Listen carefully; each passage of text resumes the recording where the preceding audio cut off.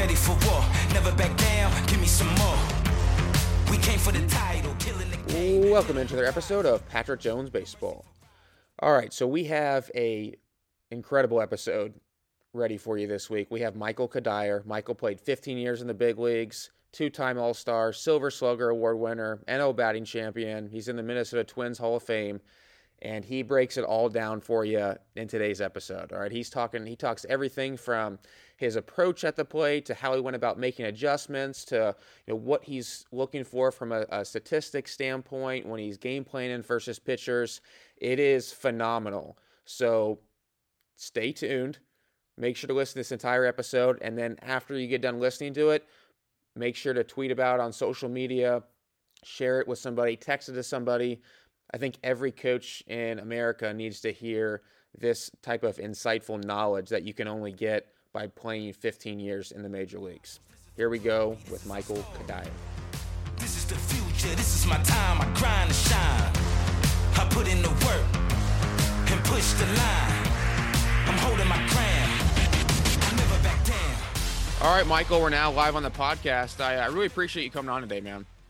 No, my pleasure. I've listened to quite a few of your shows and enjoy the perspective that you try and share. So I'm honored to be here. Thank you. So I was listening to somebody yesterday, and I wrote down what they were saying. I thought it would be a good way to start off the show, and I'm curious to hear what you think about this. So the quote is, "When the data and the anecdotes disagree, the anecdotes are usually right. It's not usually because the data is miscollected. It's usually because you're not measuring the right thing." And I feel like in hitting, there's a lot of anecdotes and there's a lot of data. And so makes me wonder, are the anecdotes the right thing most of the time? And by the way, that quote was from Jeff Bezos. Gotcha. Yeah. I mean, that's a great quote. I think so. The data is, and I agree 100%. And I agree 100% because if you're looking at baseball and you're looking at the different levels and just in life general, you've got different understandings as you go through your lives, right? So like what I mean by that is you're not going to take the data of a 10-year-old, show this 10-year-old this data, and then have him be able to apply his anecdotes, his feelings to make the data better or to make the data in the general direction that we as a coach want him to take it into. But you can take that data to a big leaguer, and he can now take it through all the experiences and anecdotes that he's had up through his 23 years of life. And he's now able to take that data and apply it and probably make it work. So I think what we as a baseball society is too many times we don't compartmentalize the ages and the learning capacity of some of these players. We just take it as this general pot and say, well, Barry Bonds did this, we need to do it to this kid. Or Christian Yelich's exit velo and launch angle is this, we need to tell our high school freshmen to do that. So I don't think we individualize enough. I think we generalize too much. I like that. If that makes sense. Yeah, no, it does. I also think we don't take into consideration like how long it can take for it to click for players. So like I had a high school kid in here that I've worked with for years. And the other day he comes in, he goes, "Yeah, I remember you telling me, we were talking about a approach." And I was, at the time, this was years ago, I was telling him, "Hey, let's be on the timing for opposite field for fastball timing. And so that way, if he throws a breaking ball, you can just stay on that exact same path and you end up pulling that pitch." And this was years ago. And he came in the other day, he's like, "Yeah, I remember you telling me about that." I was like, "I get it now." I was like, "Dude, that was 3 years ago." Like I was telling you about that. Right. And so it made me realize, like, man, it's one, we shouldn't be tough or quick to judge a lot of hitting coaches at the professional level because there's a lot of things you don't always know going on behind closed doors. And then two, I think from a development standpoint, man, it takes longer. We all want that quick fix. And especially as a coach, it's like, what's the drill? It's like, it's a lot deeper than just a quick fix drill. you know. There's a great book. I'm a big fan of Robert Greene. 48 Laws of Power, but his book Mastery is hits on what you're just talking about right now, and the different phases that it requires to become a master, so to speak. And one of his phases is that developmental stage, and this is just one of 5 stages, and just that stage is like 7 to 10 years. So yeah, I mean, to expect a 10-year-old who gets a lesson once a week for 6 weeks to think that you're going to make a huge difference from week 1 to week 6. I mean, that's kind of unrealistic. Right. So you played 15 years in the big leagues, and I know you're doing some coaching now. I know you're with, the manager of the United States under 18 team this past summer, which I think is awesome and you guys competed. And I want to ask you, because this is something that, my first year when I was in professional baseball as a hitting coach, after the fact, I was like, man, you know what? I need to be more organized. Like I wasn't as prepared as I thought, but you don't know what you don't know. And so my question to you is, you played a long time, but now that you're, doing some more coaching, you were a manager this past year, was there anything that, in the moment you're like, man, I need to be more prepared for X, Y, and Z going forward. I never thought about this because I've, played my whole life. I haven't spent a lot of time doing this. Was there anything like that you experienced when you were managing? Yeah, I mean, no question. I think what you just said is hits it right on the head. The more organized, and as a player, I just wanted to be prepared. If I was prepared, I was ready, and I could live with results. I could lay my head on the bed at night and be fine if I felt prepared. And it took years and years and years of learning what I needed to do to be prepared. So I think, yes, there's things that you look at as now that I'm in the coaching realm, but until you go through it, until you experience it, you don't know what those things are. Communication for me was one of the things, in pro ball, time is the resource, as you know. I mean, if I want a hitting coach to come with me in the cage for 3 hours, there's going to be a hitting coach to come with me in the cage for 3 hours. I mean, it's just the way it is. So I took for granted the level of communication when I was a player because it was just available to me. And I think as a coach, and especially as a coach of high school kids, you realize that time is not a resource. You're constantly trying to get more time with the players. So your communication needs to be more concise. It needs to be more targeted and deliberate. And I think that's one thing that I wish I would have known or somebody had told me, to really collect my thoughts and get them in one specific spot and then deliver them. Yeah, you're 100% right. When you were saying that, it makes me think about a lot of college coaches too, where it's like the limited time in the fall and from a development standpoint. So that's interesting. What about from like when you were playing? Like were you somebody who, if I talked to you during your playing career, I'd be like, oh, that guy's gonna be a coach someday? Like were you like that on the field and talking the game and things like that? Because I think there's some players who it's like, man, I could see him being a coach someday, and then there's others it's like I couldn't see it, but he ends up becoming a coach. You know what I mean? Well, I think exactly what you just said. I don't think players get enough credit we're all coaches. We're all coaches of ourselves. I mean, at the big league level, there's not one player that needs a coach. Not one. They have them. You need other sets of eyes, no question about that. But none of them need a coach. They're all their own coaches. So I don't think players get enough credit for literally how much time they spend talking about the game of baseball. I think, and this is not any knock against fans or anything, we just don't have the access. But if there was a camera that could follow everybody, every player from the time they wake up in the morning to the time they go to sleep at night, or tracking their brain wavelengths, I'd say 80% of the time they're thinking about baseball. They're thinking about the game. They're thinking about their game, what they need to do, who they're facing that night, both pitching and hitting. That's all big leaguers do. That's the only thing they think about. And so yes, it's a long way to answer your question.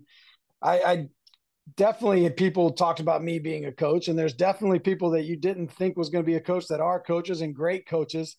But it's because every single player has experience coaching, whether it's themselves or somebody else. What's something that you learned from like maybe just even a hitting standpoint, maybe like a tip or something from a teammate in your career, like that really, really you feel like helped you or just it made sense and helped you maybe that day or just for the rest of your career? Yeah, I mean, there's definitely many things. I guess the one, here's one thing I will say that has made a lasting impression is when I went to Colorado and I got to play with Tulo and Cargo. They and Todd Helton, none of them cared who we were facing that day. So there was never like, okay, oh man, we got Kershaw on the mound, we're gonna have to battle, or man, we got CC on the mound today, we're gonna have to. It's that's gonna be tough. They didn't care.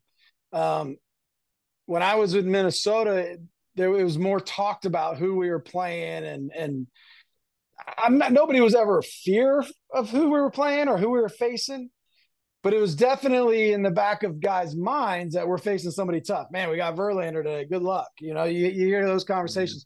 When I went to Colorado, I never had those conversations. And now when I talk to high school kids, I try and relay that because, with Twitter and rankings and all this stuff, oh, we're facing this dude's committed to this D1 school. We're not going to be able to hit him today.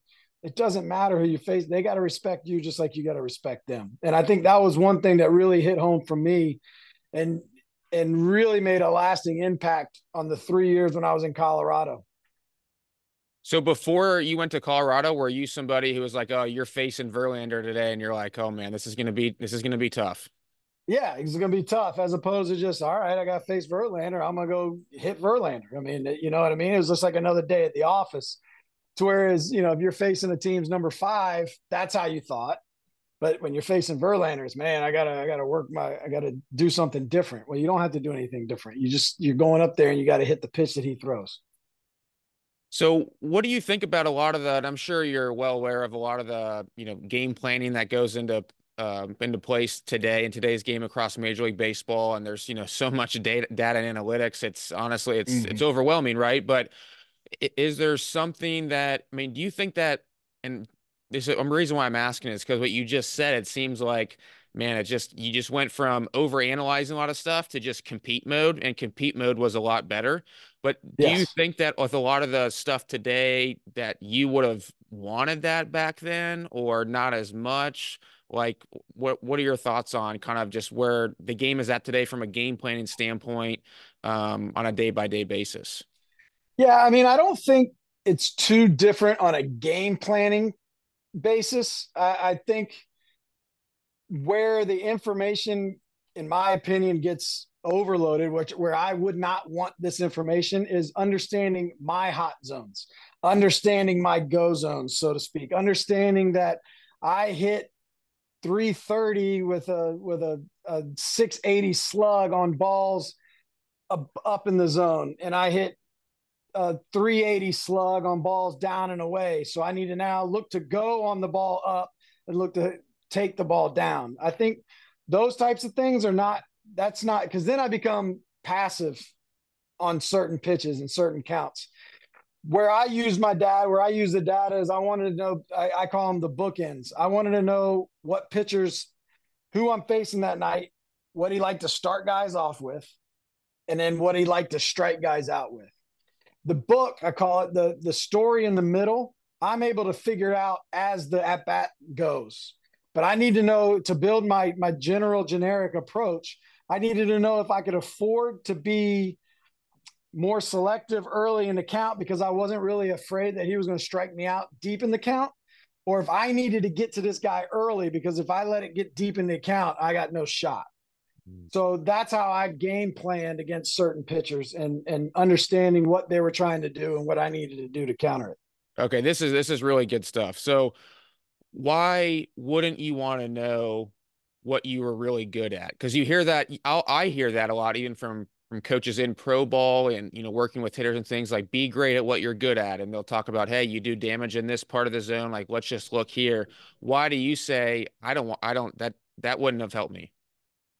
Well, because the whole job of a pitcher is to throw the pitch that looks like it's going to be what you do well, and then it disappears. I mean, the whole job of a pitcher is to throw that pitch that's going to be a strike for 58 or 59 feet, and then it's a ball, and now you roll over to the shortstop. In my opinion, the variables are too great, and the margin for error is too small when I'm only looking in one particular spot. And if I know I don't do well on pitches down and away, then I'm inevitably going to swing at that pitch down and away, and I'm now not going to be as aggressive to the pitch up. So that's just the way my mind works. And again, that's why I say earlier, and when we were talking, is that I think we're too general. You can't take my approach and say and go to a player in A ball and say, well, this is what Michael Cuddyer did. This is what you should do. Right. And that's why I mean the general approach to me is it's a dangerous slope, to say, hey guys, know what you do well and just do that. Well, that didn't work for me. That wouldn't work for my brain. How long did it take you to get to a point where you knew what worked well for you? I mean, it took a long time. I mean, I knew that I wanted to do damage on mistakes. That's it. And when I say mistakes, a mistake can be a fastball as well. People think that every time we talk about, you're a mistake hitter, that it's only a hanging slider or a hanging curveball or something. Well, mistakes is that if a guy's throwing 96, sometimes it's going to come out at 93. That's a mistake. And that's the one I needed to do damage on. I never wanted to train at guys' best pitches and best stuff because I'm not going to hit that anyway. The reason that it's the best pitch that they have, they know they're going to throw it. I'm not going to hit that pitch. I don't care if I know it's coming. If it's their best pitch, I got no shot. So I always look for just mistakes. Mistakes to me, we're training the medians. Medians are mistakes.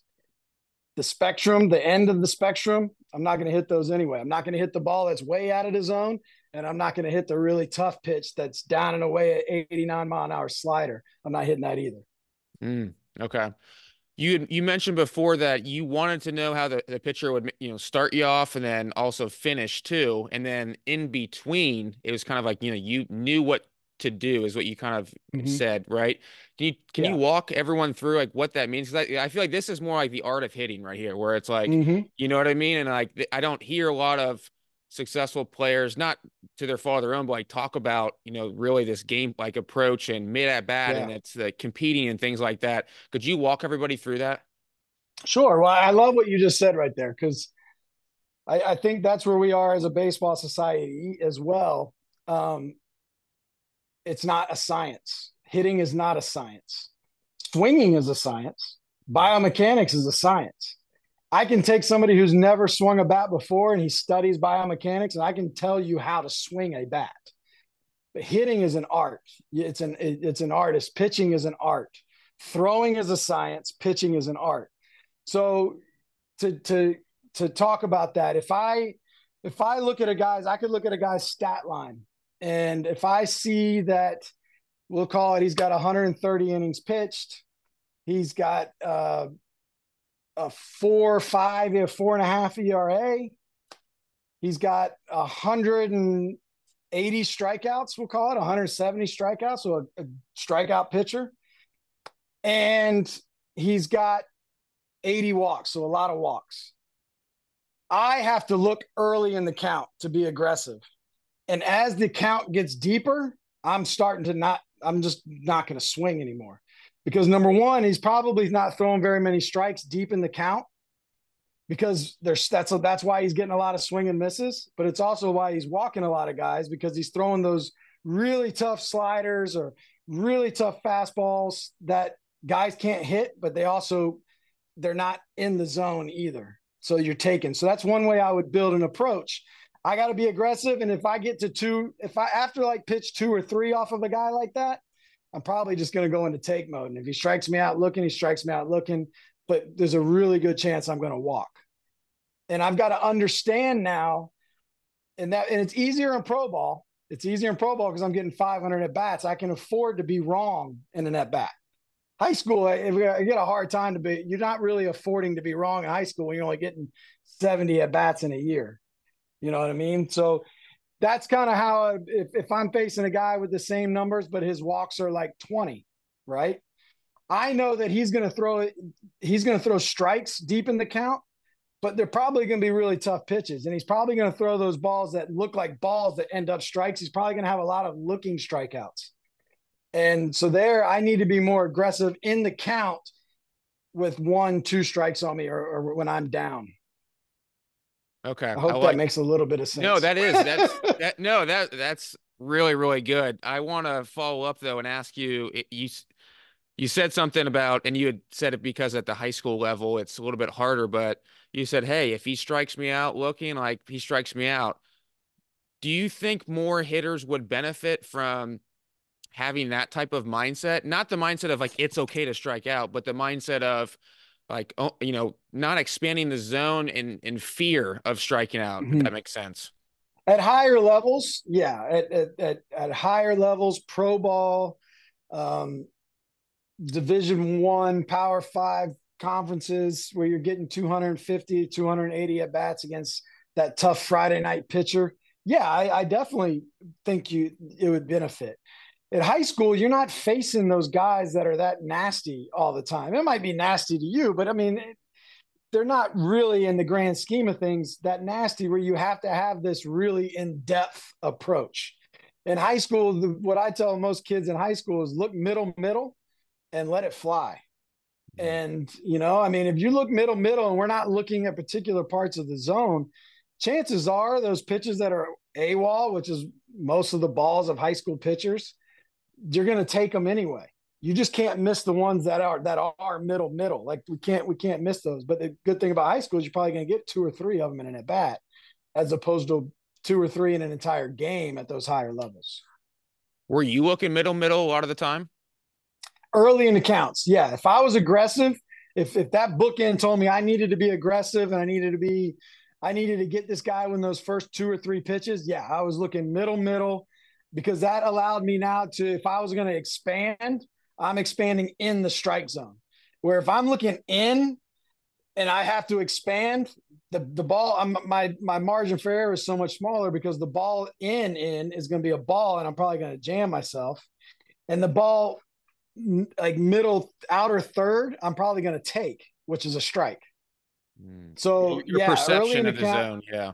Correct. Yeah. So when I needed to be aggressive early, it was middle, and I sat speeds often.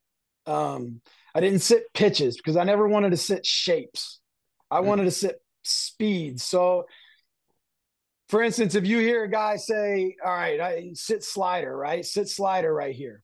Well, I didn't want to sit slider because I didn't want to get fooled by the backup slider, the hanging slider. But I did want to sit slider speed. So the way I sat into my hip, the way I was ready to be aggressive to the ball was at about an 88 mile an hour clip as opposed to a 96 mile an hour clip, if that makes any sense again too. And if I'm sitting, if I know a guy's if I'm facing Barry Zito and his curveball 79, I'm sitting at about an 83 mile an hour because now I've got a better chance of hitting. I don't know what he's throwing. So I got to give myself the biggest margin of error to be able to hit these pitches that I'm going to commit to. So I always set speeds as opposed to pitches. I don't know if I'm articulating it well enough. No, so just to clarify, so for example, you gave the example of the slider and you said you wouldn't want to sit the shape of the slider because if he hung a slider, then you wouldn't have seen it the same way. Correct. Then I wouldn't have. Exactly. If I'm looking slider and typically this guy throws the slider that starts on the outer third, ends up on the outer half, and he throws that backup slider that we all jump on, and it starts on the inner half and ends up right down the middle, and we're at TV screaming, how did you not hit that? I wanted to be able to hit that pitch. And if I sat shape and especially if I knew what that guy's slider looks like and he comes out of the hand as a hanger, typically you're going to get fooled and you're not going to hit it, at least for me. So that's why I wanted to sit the speed, because if I'm sitting 87, his slider is 85, and it comes out and it's hanging, it's not going to surprise me, and I'm going to be on time, and I'm going to hopefully be able to do some damage on it. Do you think a lot of other guys have that same approach you played with, like that type of Some, thumb? some in talking to him, yeah, some, you talked to Tulo, and he would sit fastball 95% of the time and be able to react. I didn't feel like I was good enough to be able to sit fastball and react to other pitches, or sit slider and still be able to hit the slider that was a backup slider, things like that. For me, it was all about sitting speeds. I needed to sit speeds. I felt like if I sat speeds and I was going to be on time to anything in that general area of the speed. How often would you auto take a pitch? Like, let's say you feel the game like speeding up on you. Maybe you're not picking up the ball very well. Like, there's a lot of different things that could be going on. Would there be times when you would just, hey, even if it's right down the middle, it doesn't matter. Like, you're taking it less than 2 strikes. Would you ever do that? Less than 2 strikes? Not many less than 2 strikes. No, More with 2 strikes. more with 2 strikes. I auto took, especially latter part of my career, I auto took 3-2 probably 20% of the time, 25% of the time. And it's funny because when I auto took, I don't have a bat in here. I would take my index finger and put it behind the handle. That way I could not swing. Because a lot of times we might tell ourselves to auto take. We might say, okay, I'm auto take, but the ball looks good. So you go after it anyway, and you end up rolling over, or you swing and miss because you weren't in the mindset to actually hit. So I would physically put my finger behind my handle, and if I swung, I would break my finger. Wow. I've never and I would do that. Say that. I would do that. Like I said, especially latter part of my career. And if I knew, and that's the other thing about pro balls, we know these guys, we know the pitchers, we faced them, we've got track records. We know if they're going to try and prey off of my aggressiveness or not. And so, yeah, 3-2, I did that often. Why in the latter part of your career? I started learning more. I started having more wisdom, learning that I start, chasing balls. And I know that this dude's slider is nasty. He's going to throw it to me here 3-2. It's going to look like a strike for about 59 feet, and it's going to be a ball. But I didn't trust myself enough to know that I would take it. So that's why I would do that. Yeah, that's so cool. Did you just think of that on your own, of putting your thumb behind so you couldn't swing? Yeah, putting that index finger behind it because I knew I wouldn't be able to swing. Yeah. Wow. That's interesting. That's interesting. I want to talk a little bit about kind of your own development throughout your career. I was listening to you, and I know I mentioned this to you before on when Sheets did a podcast with you, Jeremy Sheetinger, who does a great job, by the way. And you had mentioned a couple things that I actually, when I heard that, I recorded a video myself saying those things, and I sent it out to some of the players that I hit with because I thought it was so impactful. And I'll tell you a quick story. So after that happened, I had a kid in the other day, and I was, he's in his junior year, he's getting recruited, and, he's nervous. He's doubting himself from time to time. And I told him the story about how you would stay up till 6 a.m. in the morning and 2005. Right. So you didn't have to go to the park and everything like that. And I was like, here's a guy who played 15 years in the major leagues, like was an all-star, and he's doing this. Like, so I get it. You're anxious, but like, just know guys at the highest level, same thing. And he goes, man, that's so good to hear. And you just looked, his shoulders just, you know what I mean? Yeah, when he heard that. And so would you mind sharing that? Cause I think it's so beneficial, I think, for myself included, to hear players that, even at the highest level, like the human factor and the human element are still at play.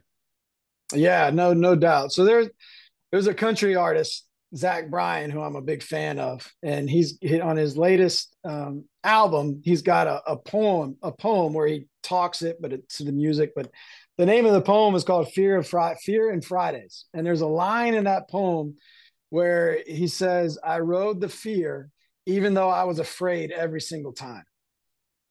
And that, I know, that to me talks to every player I've ever played with, and it surely talks to me from me. There wasn't a game where I wasn't nervous, anxious, insecure. Do I still have it? That there was never a moment, and that's okay. That's okay to think that. It's okay to have those doubts and to have those insecurities, but you've got to let them go. You got to process it, understand it, and compete anyway. And that's where I kind of felt like I was now putting on my Superman suit, was when I knew I had those fears, but you know what? I was still going to go out there and compete. I was still going to go out there and dominate. I was still going to go out there and fight. I wasn't going to let this fear make me crawl into my turtle shell and let you just beat me because I was scared of you. I was going to be scared of you and beat you in spite of that fear. And I learned that in 2005, the story you're talking about was the first time I really had a chance to play every day, no strings attached. Like, you're the third baseman, run with it. And I let the fear of losing the job really affect me. And I ended up losing the job. I started off slow, started off making a few errors. I think I had 3 or 4 errors in the first week at third base. I think I was hitting low 200s going into May. And yeah, I did not want to go to the park. It was not fun going to the field. It was just going to be Groundhog Day. I was going to feel the tightness in my chest. I was going to be afraid that I was going to lose my job. I was afraid I was going to go 0 for 4. I was afraid that the ball was going to be hit to me. I was going to make an error. And all of those things happened because I was afraid of it. And I was putting so much pressure on myself to succeed, and so much pressure on myself to have good numbers and have good results. Well, I couldn't control any of that. The only thing I could control was the mind frame and the mindset that I was in going into the park. So that offseason, 2005, 2006, I made a conscious effort just to now be the best teammate I was going to be, because I could control that. I could control my attitude when I got to the field. I would say hi to every usher when I walked into the Metrodome. Everybody I came in contact with, I would smile and I would say hi, and I would move on to the next person and do the same thing. I would invest in my teammates. And what that ended up doing was it alleviated the pressure I was putting on myself, because a lot of the times we feel like that pressure is there because we can't control it. We can't control those results. So yeah, we are anxious, but I can control it, whether I'm going to be nice to you today or be a good teammate. I can control that and I can prepare for that. And it alleviated the pressure I was putting on myself. I went into April of 2006 and I didn't have hardly any at bats, but I still had that good attitude, that good mindset. 2 guys got hurt. I was a starting right fielder, batting fourth, hit 24 homers, drove in 100, scored 100 in 5 months. And it was literally because I took out that pressure and that extra feeling of being out of control. So by thinking about yourself less, you Yes. became a better teammate, all these other things, but the irony is you actually played better. Had way more success. Way more success. I heard Josh Donaldson actually say the exact same thing when he was kind of up and down at the beginning of his career. He kind of said at one point, he said, he's like, man, I'm just going to try to do one thing just to help the team win today. Like that's it. Like, I'm not going to worry about going 4 for 4 or any of that. Maybe it could be just picking a guy up, patting him on the back, whatever, but that's the only thing I'm going to do. And he said the exact same thing that you said, just kind of, man, like the stress and pressure was just off of him and he could just kind of just be free. And it sounds like you went through that exact same thing too. No doubt. And that's why I'm such a huge proponent. It wasn't as big of a deal when I was playing. I never really even heard about them, but quality at bats. I love quality at bats because now you've got so many different ways to produce. So many ways to produce without having to get a hit. And I used to make those things up. I used to try and get one of 4 things: a hit, a walk, a run scored, or a stolen base in that game. And if I did one of those 4, I felt like I had a good game. If I had 4 more, like the quality at bats, getting a runner over, I mean, all those other things, man, I would have felt like I was the greatest baseball player on the planet. How do you go about helping some of these high school kids with the mental side of the game? Well, I think a lot of it is you got to be vulnerable. First and foremost, I've got to be able to tell them my experiences in order for them to trust me. If I'm just telling them, yeah, be a good teammate, yeah, do this. I mean, they're not going to trust me. They're just going to be just that's other some other old dude talking about how I got to be a good teammate and he doesn't know. But if I'm vulnerable, if I'm telling them these experiences, like I just said to you, now there's that trust. Now there's like, oh man, yeah, you went through this too. You know what you're talking. You know what that feels like. So conversations is the biggest thing, and I think giving them autonomy to be able to make choices and make fail. Not, I don't want to say fail, like not have the result that you want as a coach. Which I mean, I guess is fail. I just hate the word failing because it's not. I mean, I just don't think we should talk like that. But if a kid has an at bat that you didn't want that result to, it don't come down on them, because that's just gonna continue to beat into that tightness. That pressure is just going to continue to mount, and nobody's going to have success because of it. You're not going to have success as a coach, and they're not going to have success as a player. Do you think it would be beneficial for coaches to because here's the thing, it's kind of I view this a little bit similar to eating and like meal prep, right? You meal prep so you don't have to, like, when you're tired at the end of the day, like you don't have to think, like you've already planned out, you just pick it up, go, versus if you wait till then you're just going to go get the fast food.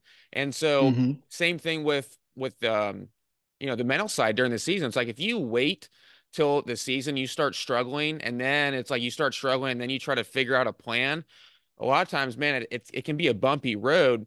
Versus, and I'm curious to hear what you think about this. Versus before the season starts, you kind of plan for that, right? It's like here's my strategy for when I start to struggle a little bit or scuffle a bit, maybe not even scuffle, but just not get the outcomes that everybody else wants. And I start to feel down. I've already got this plan. And so now I can just go about it and just kind of just keep myself accountable versus trying to figure it out when it happens. Sure. Yeah. I mean, obviously being proactive in anything is definitely, in my opinion, the best route. Sometimes you're not going to get in those situations where you can be proactive. So yeah, in your training, allow them, put them in situations that they just can't win in, period. Like, you know, compete all the time. I think the more you compete, the better you're going to be. I love watching the game of Survivor, right? On the TV show Survivor, because the competitions at the end of the show to win immunity, it's not necessarily always the strongest. Like the most brawn person on the show doesn't necessarily win it. It wins it sometimes. Sometimes it's a challenge that's built to the strongest. Sometimes it's the smartest. Sometimes it's the most resilient. Sometimes it's the person that can endure the most. So when you're doing things in the off season, come up with different ways to allow different players to show what they're best at. But then there are also those guys that are always winning the bench press challenge or always winning the sprint challenge. Those guys need to fail. So you need to come up with a challenge and a conscious effort to allow the teammates that are smarter but smaller win. And that person knows what it's like to not be the best on the team at something. And I think the more you do that, the more that they understand that they're going to be reliant on their teammates and they can't win everything, and will allow them to deal with it when they go 0 for 4 with 3 strikeouts. It's a great point. Yeah, the competition thing, I think that's something that's lacking these days a lot, with just how everything is set up in the travel baseball world and just the way it is. But speaking of travel baseball, I know, you have a son, and I know, obviously as a parent, you put your son in the best position possible, like anybody out there. And so I say that because obviously, like, what you emphasize and teach to him is kind of like, man, like this is I want to set him up for success, right? So what are some Sure. stuff that you emphasize to him? Like, and again, do you talk about mechanics with him? Do you talk, you know what I mean? Like all this stuff that you see Mm-hmm. online, how much of that do you actually like, do you think is actually valuable versus not? Because I could say it could be one thing, but coming from you, it'd be like, there's some serious, willpower here. Yeah. Well, don't get it twisted. When I talk, sometimes I talk about mechanics to my son. He rolls his eyes like, you don't know what you're talking about. No, I look. We all need to know how to swing a bat, right? We all need to know how to swing a bat. There's no mistaking about it that mechanics are important. And there's no question that mechanics are important. But again, anybody that is willing to invest time to study a swing can teach anybody how to swing. If you study enough big leaguers or enough, I mean, I can go and watch a swimmer. I can go watch Michael Phelps and break down Michael Phelps's stroke, the way he swims in the pool from all the angles that I want. And I can teach you what it's supposed to look like. But I've never swam. I can't teach you how to swim in the Olympics. You know what I mean? And I'm not saying you need to be a big leaguer to be a coach or to be valuable, but you do need to go. The game of baseball is not played in a 12 by 40 cage or 12 by 50 cage. So at some point, it needs to branch beyond what it looks like off of a pitching machine or what it looks like off of flips or what it looks like off of throwing. And in my opinion, and what I do with my son is oftentimes he will go and hit with a buddy and no coach around. Not even you? I don't go there. Now that he's 15, I would say 70% of the time I'm not around because he needs to figure out everything on his own. Now I'll come in around and I'll throw him BP once a week and we'll talk and do some things. But if he can't figure it out, then what am I going to do? I can't do anything for him in the box. I can't hit for him. Trust me, I wish I could. There's a lot of these 80-mile-an-hour throws that I would be banging. But I can't. So eventually you've got to let the player, you've got to teach the player. Sorry. You've got to teach the player how to coach themselves. And if you're doing it right and they come in for you and they come in for their hour lesson, if you're doing it right, you shouldn't have to say you're just the BP thrower for an hour. If you're doing it the right, in my opinion, if you're doing it the right way, because they should be able to take a swing or a series of swings, not a swing. I don't want to get that twisted either. Just because you take a bad swing doesn't mean it's bad. Take a series of bad swings or a series of bad results. They should be able, if you've done it right, and depending on the level, I'm not saying a 7-year-old should be able to do this, but they should now be able to collect their thoughts, collect their feels, and be able to make the adjustment in a cage setting. Did you help guide your son to that point? And like, how long did that take to get to that point? Yeah, and it takes a while. What I like to do, the method that I've kind of adopted, and if like I got some college guys that come in and if they have something they want to work on, we work on it. If they just come in, I had a buddy ask me the other day, you got some college guys come in, are you helping them work? And I'm like, no. Like, what do you mean? I'm like, they don't need any work. They don't need any help. Like, they got a really good swing. I'm looking at them in a 50-foot cage. It looks great. So I just throw them BP. I don't need to say anything.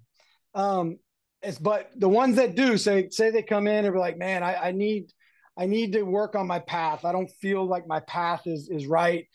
Fall this year, I was getting beat and I was popping, whatever the case may be. We'll get it to where we'll work on some things. And if they have a really good swing and they say that one felt right, I'll have them take about 30 seconds and just feel the points in their body, what it felt like. Close their eyes. They feel what it felt like in their right butt cheek. Feel what it felt like in your hamstring. Feel what it felt like in your back rib cage. And then once they feel like they've got a grip on that, they get back in the cage and try and replicate the feel. Not the swing, not the result. They try and replicate what that felt like. If they're able to do it again, same thing. We step out. They go through what it felt right. If they take a bad swing, I immediately get them to recall those good feelings again. I don't let them marinate on, man, I felt like I flew out, or I felt like I collapsed, or I felt like I pushed. They're not allowed to marinate on that. It's literally, let's recall what that good feeling felt like. And the goal is not to have a series of bad swings or bad feels. And once they've kind of gotten that understanding, they're able to do it on their own. Well, then what am I? I'm no use. I just throw BP. Would your advice be to coaches at the high school level to have a similar approach? Yeah, and again, it's tough at the high school level in a season because you don't have time. I don't have time. You don't have time if you've got 16 hitters on your high school team.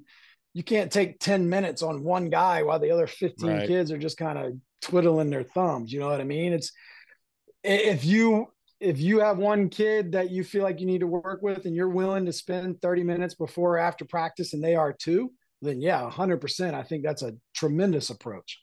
But I also understand that sometimes isn't readily available.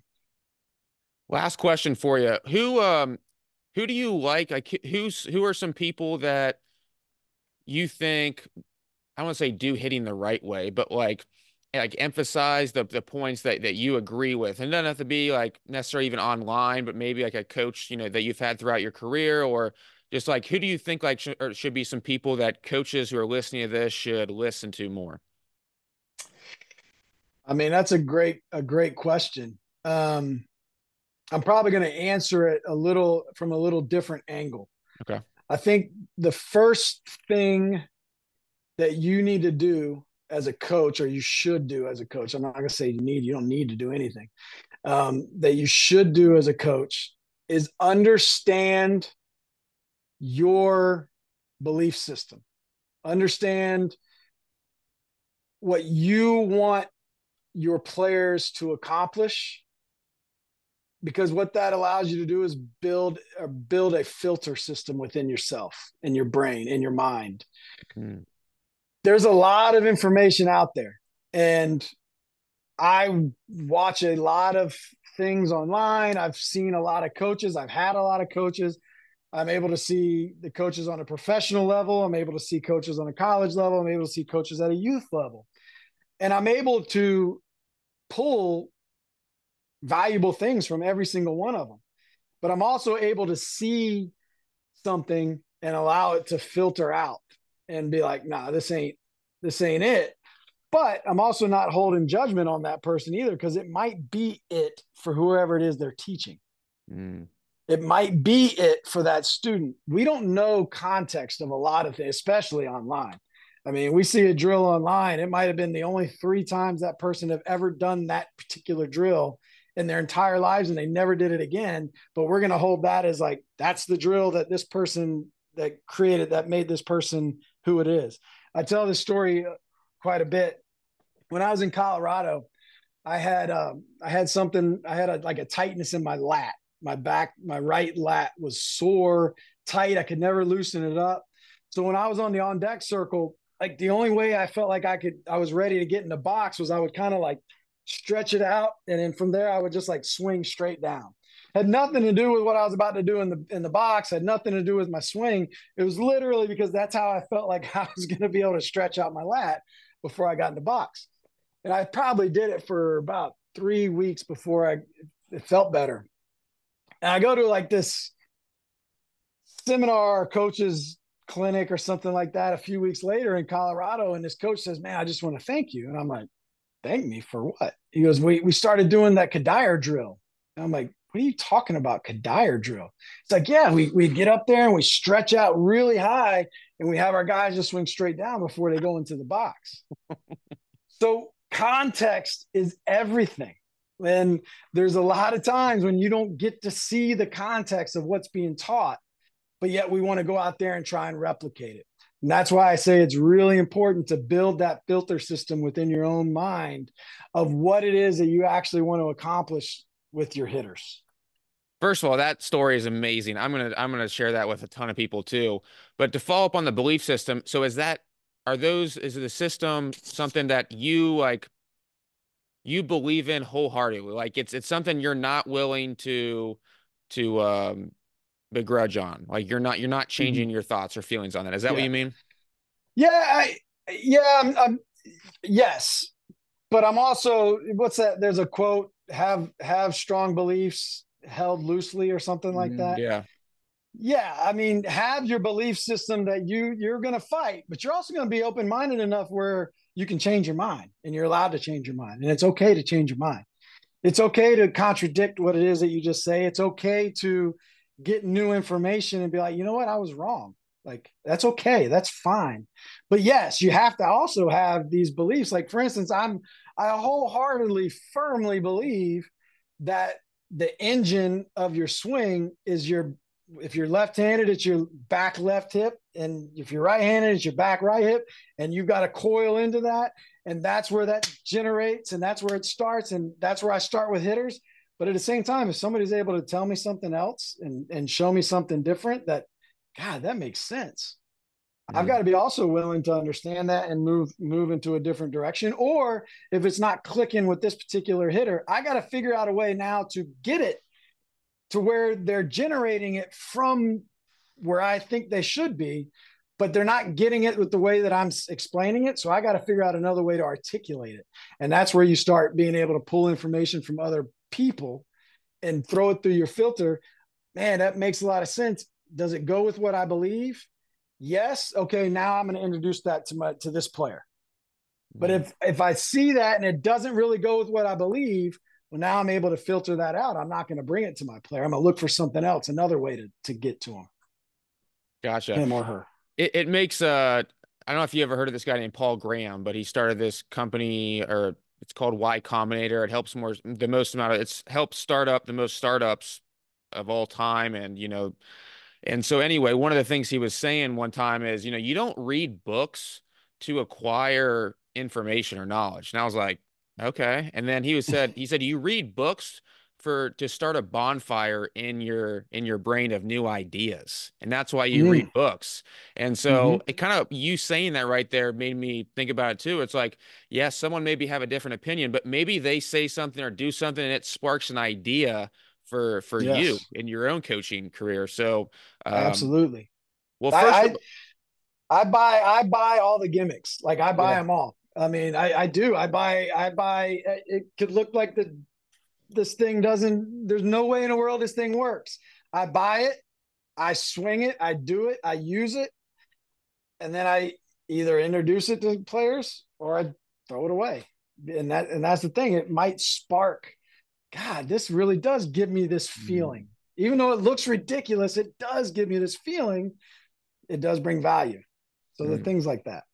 Well, I appreciate you coming on today, man. I mean, this is, I had Clint Hurdle on several weeks ago, and I just think guys like yourself, like Clint, who been in the game for a long time and played at the highest level, and I just think there's certain things that you can only learn and really know when if you play the game or around the game at the highest level for a long time. And so appreciate you doing stuff like this. I know you do other stuff too, but I just think, I mean, it's really impactful and insightful. And, it honestly is going to change, I think, a lot of coaches and how they view hitting and teaching. And so it's really impactful. So I just wanted to say, I appreciate you coming on and doing it, because, I know you don't have to, but, man, it's going to bring a ton of value and definitely help a ton of players. No, I appreciate you, Patrick. Like I said, when you reached out to me, I appreciate the different angles that you attack the game of baseball, because it's a very simple game, very hard to play, and it's very messy, and there's no absolutes. So if you have anybody that says this is the way it should be done, probably going to steer clear. Yeah.